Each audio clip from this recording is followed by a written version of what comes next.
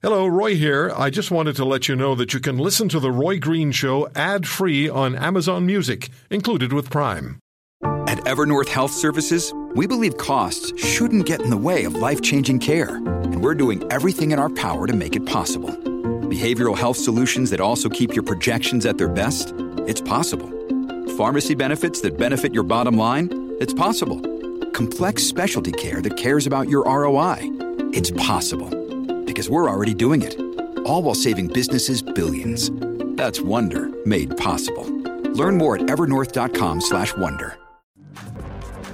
We're going to air a much longer segment tomorrow with my next guest, Raymond Hall, former Air Canada captain and lawyer. But I wanted to speak with Captain Hall today because he sent me an email earlier this morning, and here it is. The General Staff of the Armed Forces, this is from the Washington Post, said in a statement Saturday that Ukraine International Airlines Flight 752 was shot down, quote, unintentionally, unquote, after departing from Imam Khomeini International Airport in Tehran. The passenger plane carrying 176 people turned, quote, toward a sensitive military base, end quote, belonging to Iran's Islamic Revolutionary Guard Corps, which mistook the airliner for a hostile aircraft, the statement carried by state television said. They're now also saying that the Americans probably disrupted their military communications. But based on what you saw and the Iranian explanation, Raymond, you're calling them out on that. I am indeed, Roy.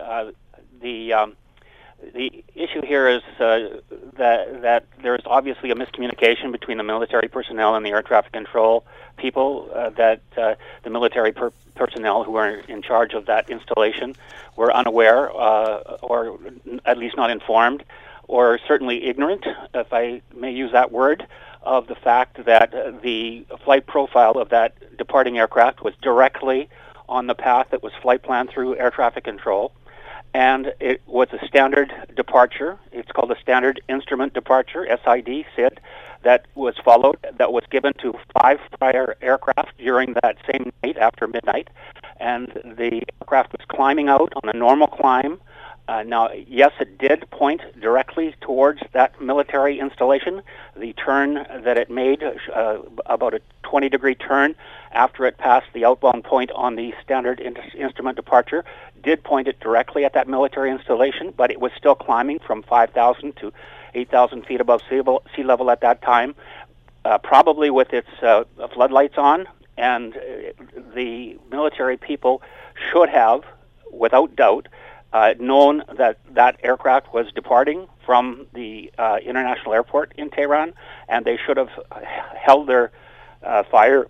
They should have waited to see if there was any reason for or any provocation by that type of aircraft. I just want to read from your email. The normal practice is to file a flight plan, have that approved before departure, then program the route into the Flight Management System, FMS, prior to departure, then have the autopilot fly the FMS route, including the Standard Instrument Departure, which you just mentioned, SID, immediately after takeoff. The tracking will show that's exactly what happened. Deviations from that route would have been avoided at all costs. The fault here is with trigger-happy personnel on the ground, not the crew, given their experience and professionalism.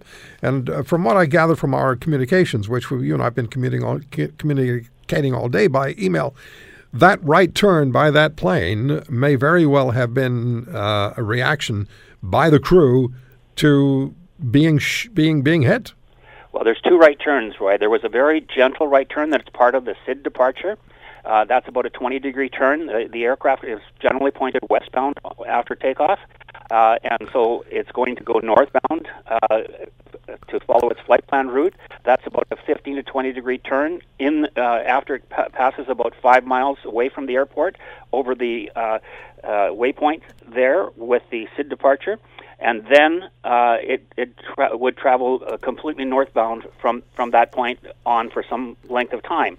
Now, there was a turn immediately after that point in the actual track of the aircraft, but that turn occurred, that's like a 180-degree turn back towards the airport. That turn occurred after the loss of electronic transmissions from the aircraft, after the transponder that signals the altitude and speed of the aircraft and location of the aircraft, after that transponder signal was lost.